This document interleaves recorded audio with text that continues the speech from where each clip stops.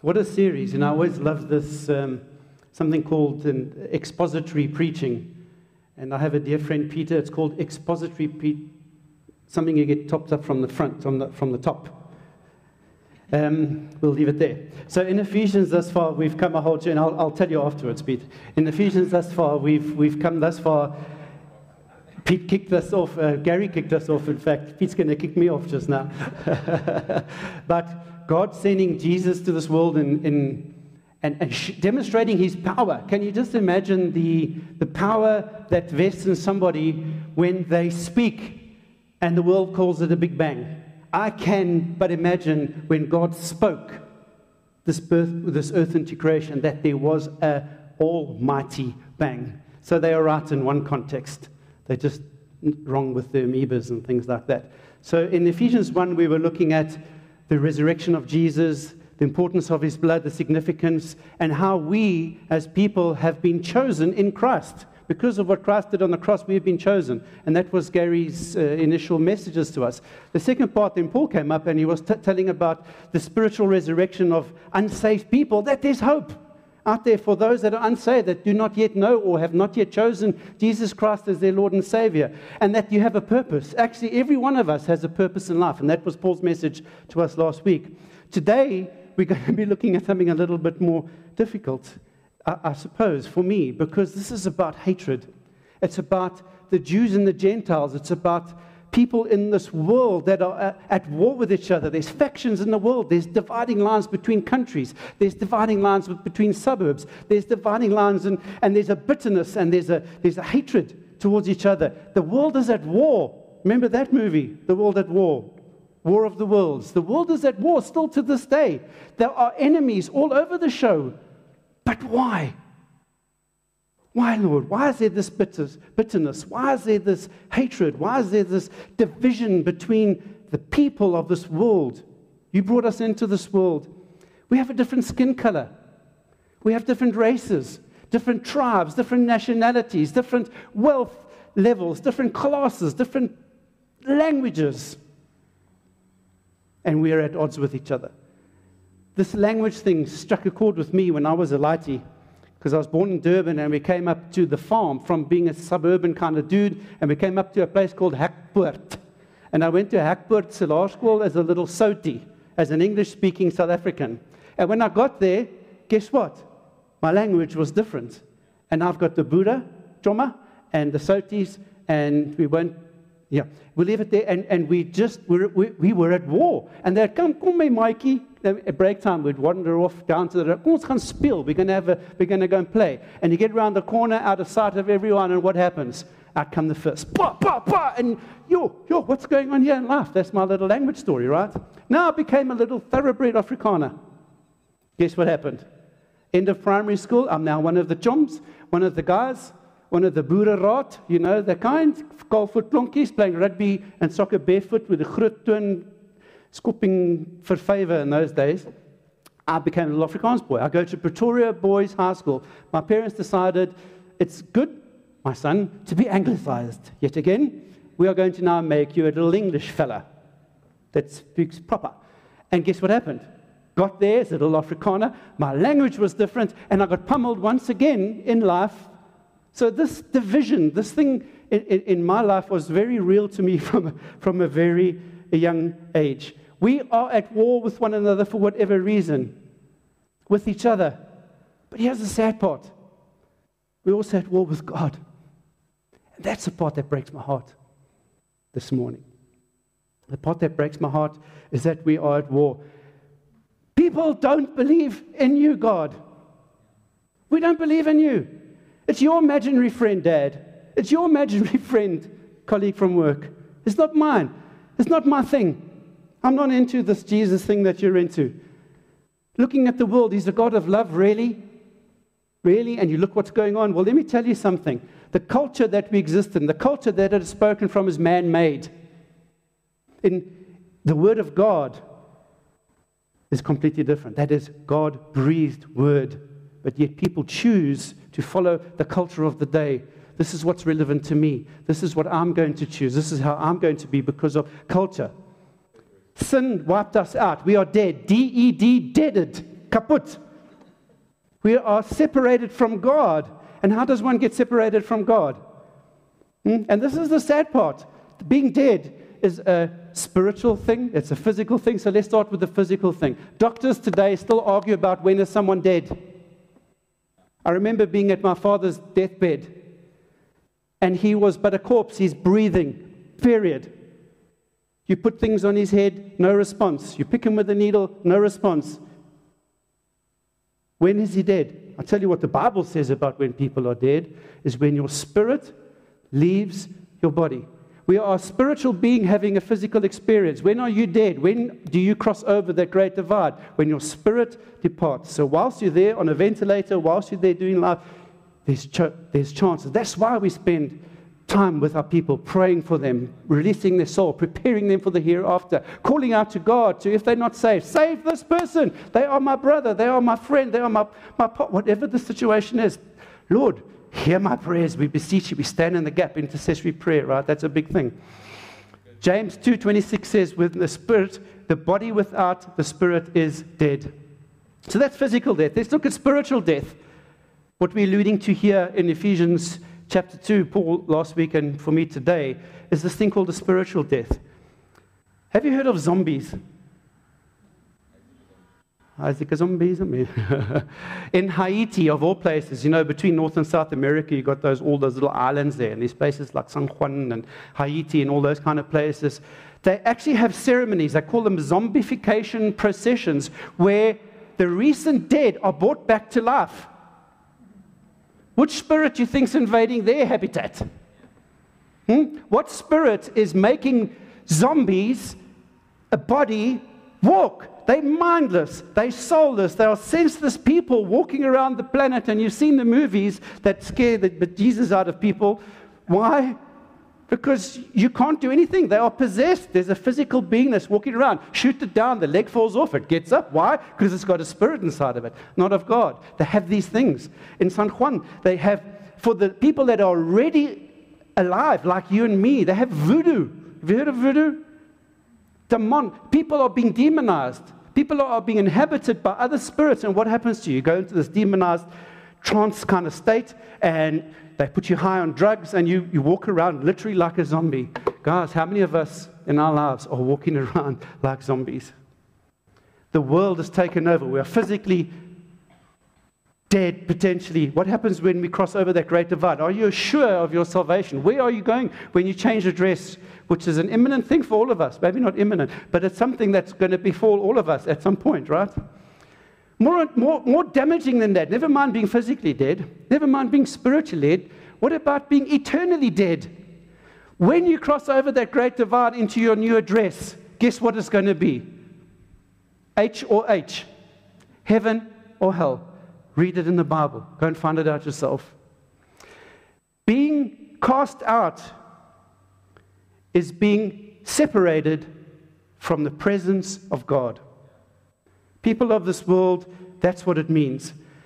2 Thessalonians says the following: punished with everlasting destruction from the presence of the Lord and from the glory of his power. Punished with everlasting destruction.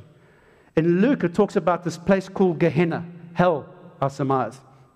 The outer darkness, where it says there'll be weeping and wailing and gnashing of teeth.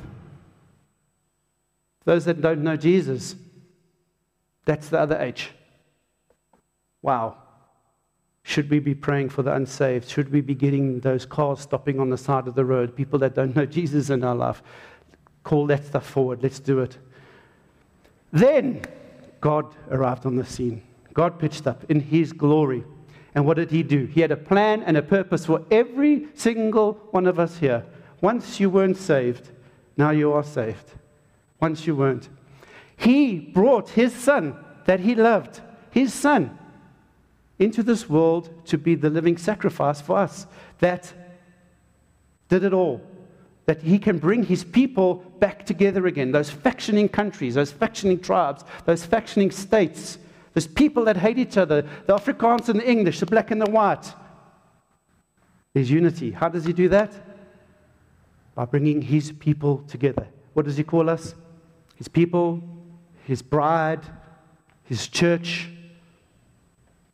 He calls us to a place of holy habitation where His Spirit comes and resides inside. We are that temple, right? We know all this stuff. Some say, as I was alluding to just now, this is a loving God. Really? Well, let me tell you how loving He actually is. What year are we in now? 2021. Jesus came to this world when the clock started ticking in the AD time. 2021 years ago. Jesus arrived for you and for me and for all the people of this world. He arrived then. But He's an unfair God. How much time has He given the world to make up their minds as to who they want to follow? The world or God? The ways of the world or the ways of the Heavenly Father? I think that's patient. I think that's a loving Father that regardless of what your son or daughter does in this world, I love you, my child, I love you. Yeah, Dad, but I'm going to go to that party and I'm going to go and do sex, drugs, and rock and roll, but I still love you. Don't do that. It's not right for you. What is the Father's heart? He's giving you time. He's extending like we do in the natural, but just on a mega scale, right? That Big Bang scale that we were talking about. He loves you. He loves the sinner that's driving past in this car right now. He doesn't stop loving you. But you need to choose. He's called you, but you need to make a response. And that's why we exist as the church, as the bride, as this community, to make a response. It's like a dad being on his deathbed. And he loves his children just like that. He wants nothing but the best. He wants the best cars or the best varsity. He wants them to be saved. He wants just the best in life for them. And they keep rejecting Him. The Father still loves His children. They keep rejecting Him. At His deathbed, He yearned all His life for a relationship with His family members. And He died. And what do they want? Your inheritance, Dad. But I'm gone. I'm dead. I am no longer. And the same applies. Let that sink in. Let that sink in. With the Heavenly Father, He loves, He wants, He calls you into a promise. He calls you into an inheritance. But you need to make a decision. You need to call. That's it. You need to respond to the Heavenly Father. Let's go and do an exposit of some of the text. Maybe you can put my slide up there, please. Ephesians 2, verse 11 to 22 is where we're at today. Next slide. Thank you. Therefore, remember that you, once Gentiles in the flesh, who are called uncircumcision, or uncircumcised by what is called the circumcision, made in the flesh by hands, by the way, that at the time that you were without Christ, you were aliens from the commonwealth of Israel and strangers from the covenants or the promises, having no hope and without God and in the world. According to that, we were really in a whole lot of trouble at some point. Let's take some gems out of this. It's called an expository preach or a talk. So let's go and exposit. Verse 11, in the flesh. What does it mean to be in the flesh? I get so angry with the taxi drivers. I get in the flesh. I become carnally minded. I want to fight them. And you take the scenario where you're in the flesh, meaning your natural body instinct, your animal nature takes over who you are. That's what they're calling the Gentiles in that place. Somebody that's inciting to sin or has an urge to sin, has a propensity to sin and don't control it. Being fleshly. Someone that is not yet a Christian. Speaking about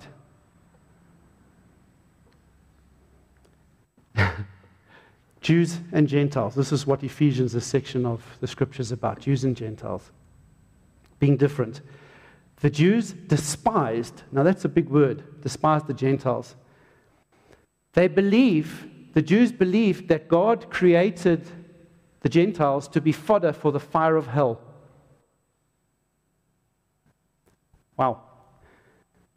Of all the nations that God made, God loves only Israel. Understand the mindset. This is the Jewish mindset versus the Gentiles. He's saying this about the Gentiles. It was so bad that you weren't even allowed to help a Gentile mom who was in childbirth. Why? Because you are bringing along and helping and aiding another one of these Gentiles into the world. And that was deemed by the Jews, by the upper crust, of being a sin. There was a barrier between people, the Jews and the Gentiles. Here's another one. A Jewish boy or a girl marrying a Gentile boy or a girl. If that happened in your family, they actually had a funeral for the Jewish person. That's how they detested. That's how much they despised the Gentiles. There's someone that is different to you. Does this sound familiar in this world of ours today? The classes that exist, the racism that it exists. White can't marry black, black can't marry white. You can't marry across your language barrier. And just extrapolate from there, the chaos. This is speaking directly into our context here today. There was an equivalent of death if you married as a Jewish person. You were walking in the marketplace, you were walking in the mall, you were walking and you rubbed up against a Gentile. You went home, you washed your clothes, and you washed yourself because you would probably get the dreaded lurgy, or the cooties, as somebody call it, that inexplainable disease in inverted commas. Do you think the Gentiles responded to all this? Who in their right mind? The little fighter boy that got blixened at school. Do you think I responded? Hell yeah. Do you think the Gentiles responded? Yeah. And this is the start of chaos in this world. The factions between God's people. Never mind him, most importantly, but between his people. Do you think anti-Semitism started there? Do you think Adolf Hitler, Joseph Stalin, Joseph Mengele, probably Joseph, not a good name to have, Genghis Khan, the Crusades, some of the what are the Crusades all about? About Christians fighting Muslims. Religious wars. I have a little bit of a religious war story. As a 17-year-old boy, I went to school when I was 5 for my sins. I don't know why. I was barely out of nappies, and my mom said, off to school you go. So I went. I matriculated a long time ago at the age of 17. In the day, we had something called call-up papers, and you were called up to go and be part of the SADF, the South African Defence Force. In the apartheid area, you can imagine the language, you can imagine the training, you can imagine the environment.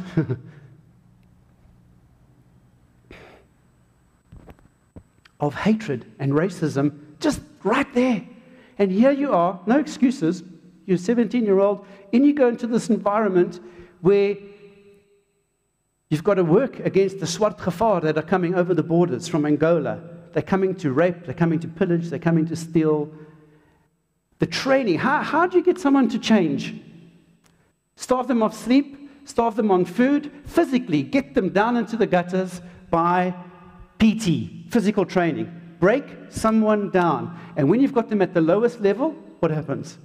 Message comes in, you're onboarded, and you start growing. And they create these little monsters called soldiers. That's what they did with us. What was in my heart at that point in my life, do you think? Love for my brother? Love for black people? Love for people with a different language because of my schooling? Not the case, I'm afraid. Alexander has a saying. He says, we're all recovering, or I certainly am, a recovering racist, because that was ingeënt in my being. Does that make sense? I was injected in me, and we had no choice. Verse 11 there on the screen, he talks about being circumcised and uncircumcised. What's that? That's an outward expression of a religious, cultural thing. To show you were different between the Jews and the Gentiles, snip, snip, snip, 8 days after birth, done. I can now visibly see that you are different. You are a Jew because you've been circumcised. And if you weren't, you were an outcast. But what the people didn't get is that's an outward expression. What was changing in people's hearts? Nada. What's happening today? There's a lot of outward expression. I got a fancy car, I got a fancy house. I'm circumcised. Check my, house. Check my bank balance. you know what I mean? What's happened on the inside? Not much. Not much. It's an outward external expression. It says in verse 12, we were without Christ. We were without Christ. Christ hadn't come. This is Old Testament. How could you be a Christ there anyway? When did he come? He came later. Had he been? Well, I'm talking about not in this case, in the Old Testament. They had a hope. They read the old scriptures, the hope and a promise of a Savior that was coming. They didn't know he would be by the name of Jesus yet. But there's a hope for us. We were without Christ, just like these people in this text were. We were Gentiles. They were aliens from the commonwealth of Israel. Oh, the elite, the Jewish people, you know. We have a commonwealth of Israel. We are the chosen few. And anybody that comes into that environment is an alien. That's what they were told, those people. You have no hope. You are without God. We were in the world. We were ruled by the devil. Imagine all the stuff that we're talking about here being put down on a people. And you're on board it. Why? Because it's relentless. And that's exactly what the enemy does. He is relentless in your life. He's relentless in my life. He's going to take these lies. All those things that you see. You're uncircumcised. Your car's not big enough. You have no hope. You're useless. You're black. You're white.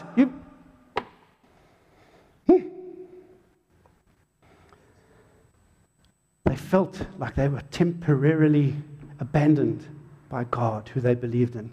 Understand, a Jew's not an atheist, a Gentile's not an atheist. It was a believing person that was not Jewish in those days, right? So it's believers like me and you of the world. But because we weren't Jewish, because we weren't of the tribe of Israel, we're outcasts. That's what this whole thing is about. Is this not a terrible state of the world that we're in today? Sounds familiar? Sounds about right? Next slide, please. Verse 13. Should I do it? Okay, there. But now in Christ Jesus, you who were once far off have been brought near by the blood of Jesus, the blood of Christ. For he himself is our peace, who has made both Jew and Gentile one, and has broken down the middle wall of separation. We'll talk about that just now. Having abolished in the flesh the enmity, the fighting, the hatred, that is the law of commandments contained in ordinances, things that were written down in the Mosaic law. Is that the right word, Mosaic? The law, Mosaic, not Mosaic. Sounds like Caesarean, but a little bit different. So that we create in himself one new man. Hallelujah. Two have become one. How? Jesus. It's all about Jesus. Making peace. Do you want the world to be at peace, guys? What do? Bring people together and tell them about ta-da! That he might reconcile them both to God in one body through the cross, thereby putting death to death enmity. And he became, come on, Bruce. And he came and preached peace to you who were far off and to those who were near. For through him we both have access by one Spirit to the Father. The world's gone mad. People have gone mad. People hate each other. People hate God. What needs to happen to bring peace into our lives? To bring peace in our communities? To bring peace to our country? South Africa, what do we need? He goes by the name of Jesus Christ of Nazareth. In verse 13 it says, but because of the death, because there was a blood flow. In the Old Testament, God required under the Mosaic law to be bloodletting, sacrifices. Animals were sacrificed. There were rituals and things. Rituals, that sounds terrible. There's a godly connotation to these things, right? Blood had to flow. Until Jesus came, Jesus' blood flowed, and it's done. There's no more sacrifices needed. No more sacrifices. Look at Jesus. Look at the value of the cross. God brought Jews and Gentiles, those that were near to him and those that were far off to him, through the blood of Jesus and that work that was done. The Jews called people that had come to know Jesus in the way, proselytes, I think it was the right word. They were called converts. Think about this. As a non-Jew wanting to marry a Jewish man wanting to marry a non-Jewish lady today, what has to happen? They've got to convert. They've got to convert to Judaism. They've got to convert. There's a whole procedure that they've got to go through to become Jewish so that they can marry a Jewish man. Does that make sense? That still happens today, in a sense, right? I've had some friends in my life. Jesus talks about here in verse 14 about the peace. He is the peace. Jesus is the source of restored relationships between God and man, and between man and man. Isn't that a beautiful symbol of the cross? The cross has got an up bar and a cross bar. Up bar, make right with God. It's the bigger one of the two crosses. And then hands out and embrace community, embrace languages, embrace people of different races and culture. It talks here about the wall being broken down, the barrier. And some people say in those days that in these days, this was the king, was it Herod? It was Herod in these days. And in his temple courtyard, that actually it was so bad that there was this wall in the temple courtyard, separating in those days Jews and Gentiles. And what does it say here? Jesus came and broke down the walls in Herod's courtyard. Here's another analogy. Some people say maybe it wasn't the physical divide, but it was the spiritual divide. What about Jesus came and tore the veil? There's another story. When it was done, what happened? The veil got torn from top to bottom. No more. What was the veil there for? It was to keep the Holy of Holies separate from the holy. The Jews from the Gentiles. That kind of language, that kind of analogy. Some people say that separation, that breaking down the barriers we're talking here is that. So be it wall, be it a veil, it doesn't matter. Is it a physical barrier? Is it a spiritual barrier? There were barriers. And the key thing for you to know in your life is that whatever the barrier is between you and your Heavenly Father, Jesus has broken it down. He has torn the veil. He has created a new man. Whoa! One body through the cross, thereby putting death to the enmity. He has created a new man. Now we've not just got two categories, Jews and Gentiles. We've got three. Jew, Gentile, and this new person in Christ called a little Christian. Christians was the third category of man that was created as a result of this. A new man, a new entity with a new identity. And how's this? I want you to consider this. When Jesus was on the cross, I don't know which way to go. When Jesus was on the cross, he was hung on the cross. What was his identity? Did he have a kilt on? Was he Scottish? Did he have a yarmulke on his head? No, he was no identity. Did he have a robe? Did he have a prayer shawl on? What religion was he? Nada. He was either naked or in his undergarments, meaning that his identity, he died for who? Regardless of your identity. Scottish, Jewish, blah, blah, blah, doesn't matter. He died for all. Wasn't that a nice picture? A nice depiction, huh? Nice picture, nice depiction. He died. He had no garments. He had no identity at that moment when he died. He died for you, and he died for me, and he died for every soul of this world. Next slide, please. Now, therefore, you are no longer strangers and foreigners, but fellow citizens with saints and members of the household of God. Having been built on the foundation of the apostles and the prophets, Jesus Christ himself being the chief cornerstone. This we know from our, what was that series we did?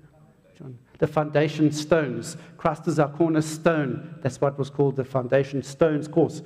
It's coming back to me now. In whom the whole building, being fitted together, grows into a holy temple in the Lord, in whom you are also being built together for a dwelling place of God in the Spirit. God has come, Jesus has come, and we have created a new body. And they start using languages here of, we're a building project, actually. Do you see the language up on the screen there? He's building a new house. Cornerstones, building blocks of a house. It says in verse 22 there, we are being built. It's an ongoing process. We are being built. It's not built and done. Daar's jou temple. What's God's language here? It is a work in progress moment. Jesus Christ came, and the building project, the heavenly building project, is on its way, and it is growing. Why growing? Because Peter elsewhere in Scripture tells us that we are living stones. How beautiful. We are another brick in the wall. Something like that, right? We are bricks being put into and being building on the church or the temple of God. Don't you love that? Here's something you need to know. When you are building, I'll use gnashing and wailing and grinding of teeth in a different context, because when you are building a house, who was here when this church was being built, this physical structure? Blood, sweat, and tears. Why? Because it's hard work. It's hard work. We as Christians are bricks in a wall. I hate that analogy. A block in a wall. Bricks in the wall. That's a good analogy. Living stones. We are living stones, Peter says. We are living stones in the wall, building God's temple. Okay. You know what? You as a block have been carved, have been cast from the earth. You are being put next to another brick in the wall. Haven't you? And what's going to happen? There's going to be rub. Isn't that true about life? Every time you put a new brick in the wall, you are surrounded by bricks. Don't be a brickhead. Okay? You might resent it. You might react to it. And you might even say, I want to remove myself out of this building project called the temple. But guess what? Yakani. Oh, hi, laddie. Yakani. You're a Christian. You are, as a Christian, going to be building part of the wall in another place. So if you remove yourself from an environment because I don't like Gary, or the worship sucks, or Paul's too loud, or too skinny, or whatever that rub, whatever that friction is between you and your fellow brickhead, whatever that difference is, you say, I'm going to remove myself. You're still a Christian. You're still going to be used by God in the building of His temple. And you take all your stuff with you to another room. Make sense? No, it doesn't to me. Like, you will soon discover, if you have not already, that the Lord puts you with people, family, work colleagues, church people, to knock the rough edges off you. Not them, off you. What a beautiful testimony from Bronnie this morning. Speak to her afterwards about something that's changed in her life at work. There was a brick, and it was rough. And God was knocking the edges off her, not the rough brick person. That's another story. That's God's deals with that person. So you're in a building project. Do not try and get away from God's building project in your life. Otherwise, you'll find yourself, Peter, remember the boat, the story in the boat where he walked on water? Remember that story? And there was a tumultuous storm, is that the right word? A big, scary storm out there. And the people were flapping. The people in the boat were freaked out. Lord, we're going to die. We're going to drown. And Peter saw something approaching. He said, Lord, if that is you, bid me come to you. Full of faith. And he stepped out into the water, and the first scuba diving lesson in history, I think, how to blow bubbles underwater. And what did Jesus do? He came to him and said, you silly, twisted boy, and put him back in the same boat. I want to read this. If I try and fix the fix that God puts me in, then God has got to put me in another fix to fix the fix that He wanted to fix in the first place. That's so good. Don't take yourself out of your fix. And I just look around the room and I see so many stories. People online, there's so many people watching here that have got a story. Don't try and fix your fix. God's got you there as a brick in the wall, rubbing up against community, rubbing up against your neighbor, rubbing up against people in your life, in your sphere of influence. For a reason. He's working on you. He's working on your heart. He's working in your life. He's working on your mind. He's trying to make you more Christ-like. God, believe this, God has got you exactly where He wants you right now. Exactly. And there's rub. Buddha, there's more lead in your pencil. And you know what I mean. The clutch pencil we were talking about. Not in that. Oh, of course. I had a vision of him for a clutch pencil, okay? Sorry. If you try and fix your situation, you're going to find yourself in another rubbish situation because you are deciding. Let God decide. Hand over. Submit your life. Submit your all to God. Let Him direct. Let Him be the lamp to your feet and the light to your path and take you along His journey that He wants. I want this new house.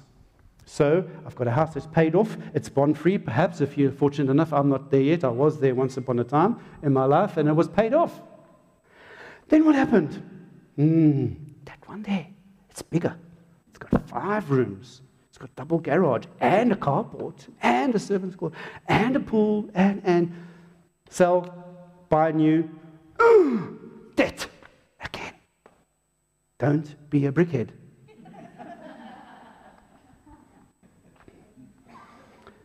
Don't do it.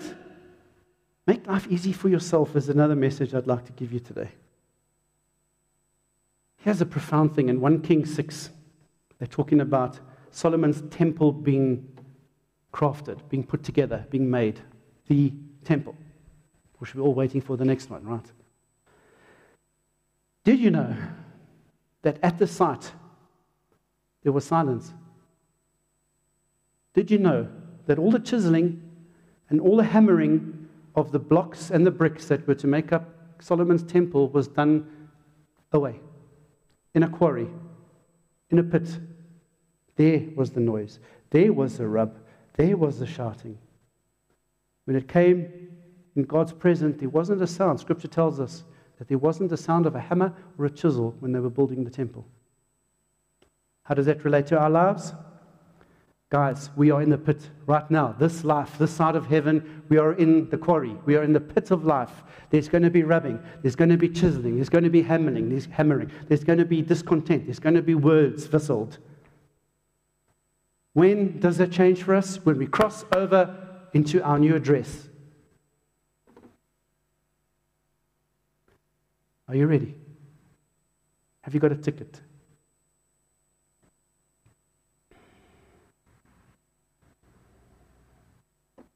I'm going to land with this one. People of God, we need to unite.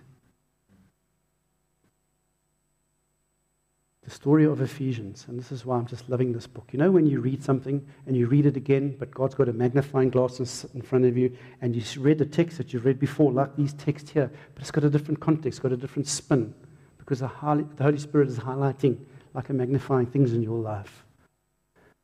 I pray that despite our differing opinions, despite our color, despite our racial things and places we were born into, despite if Trump's president, or Zuma, or Squirrel, doesn't matter. God is in control. Believe it, rest in it, and unite with your brother, regardless of your differing opinions. The bricks in the wall were cut from a different block, all of them, but they unite in building God's temple. Be encouraged, regardless of your race, your color, or your creed. And how do we deal with the chaos in the world today? Unity in our Lord and Savior, Jesus Christ of Nazareth that came in the flesh. We are all part of His beautiful temple, His beautiful bride, what analogy you want to use. We're all part of that. Thank you, Jesus.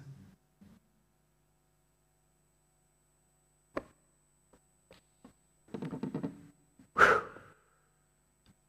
Let's pray.